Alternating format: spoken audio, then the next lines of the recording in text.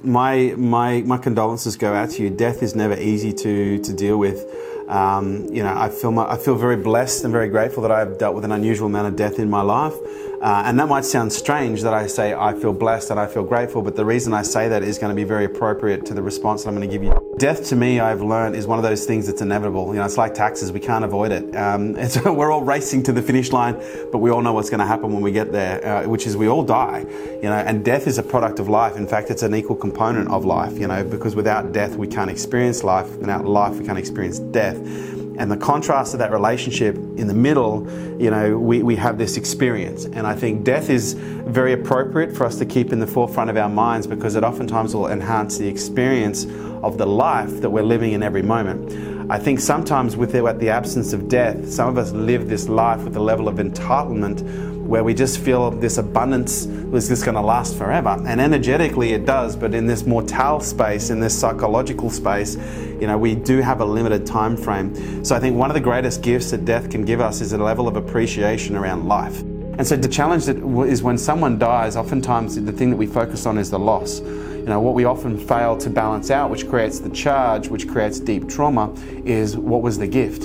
And there is always going to be loss as a result of death, but there cannot be loss without gain. And so I think what we should do when we lose a loved one is that we should sit down and not just spend all of our time in grief focusing on loss, although that's important. Grief is an important component, but we must be balancing out our grief with celebration by focusing on the gain.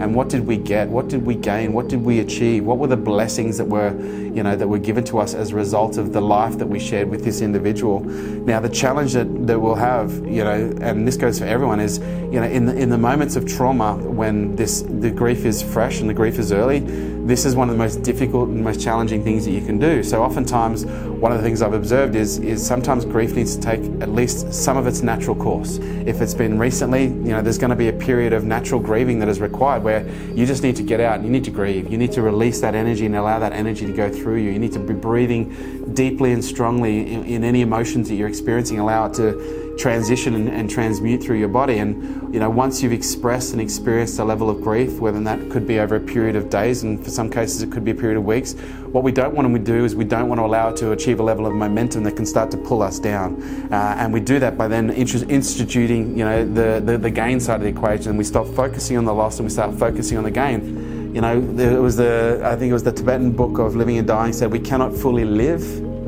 unless we have embraced the reality of death.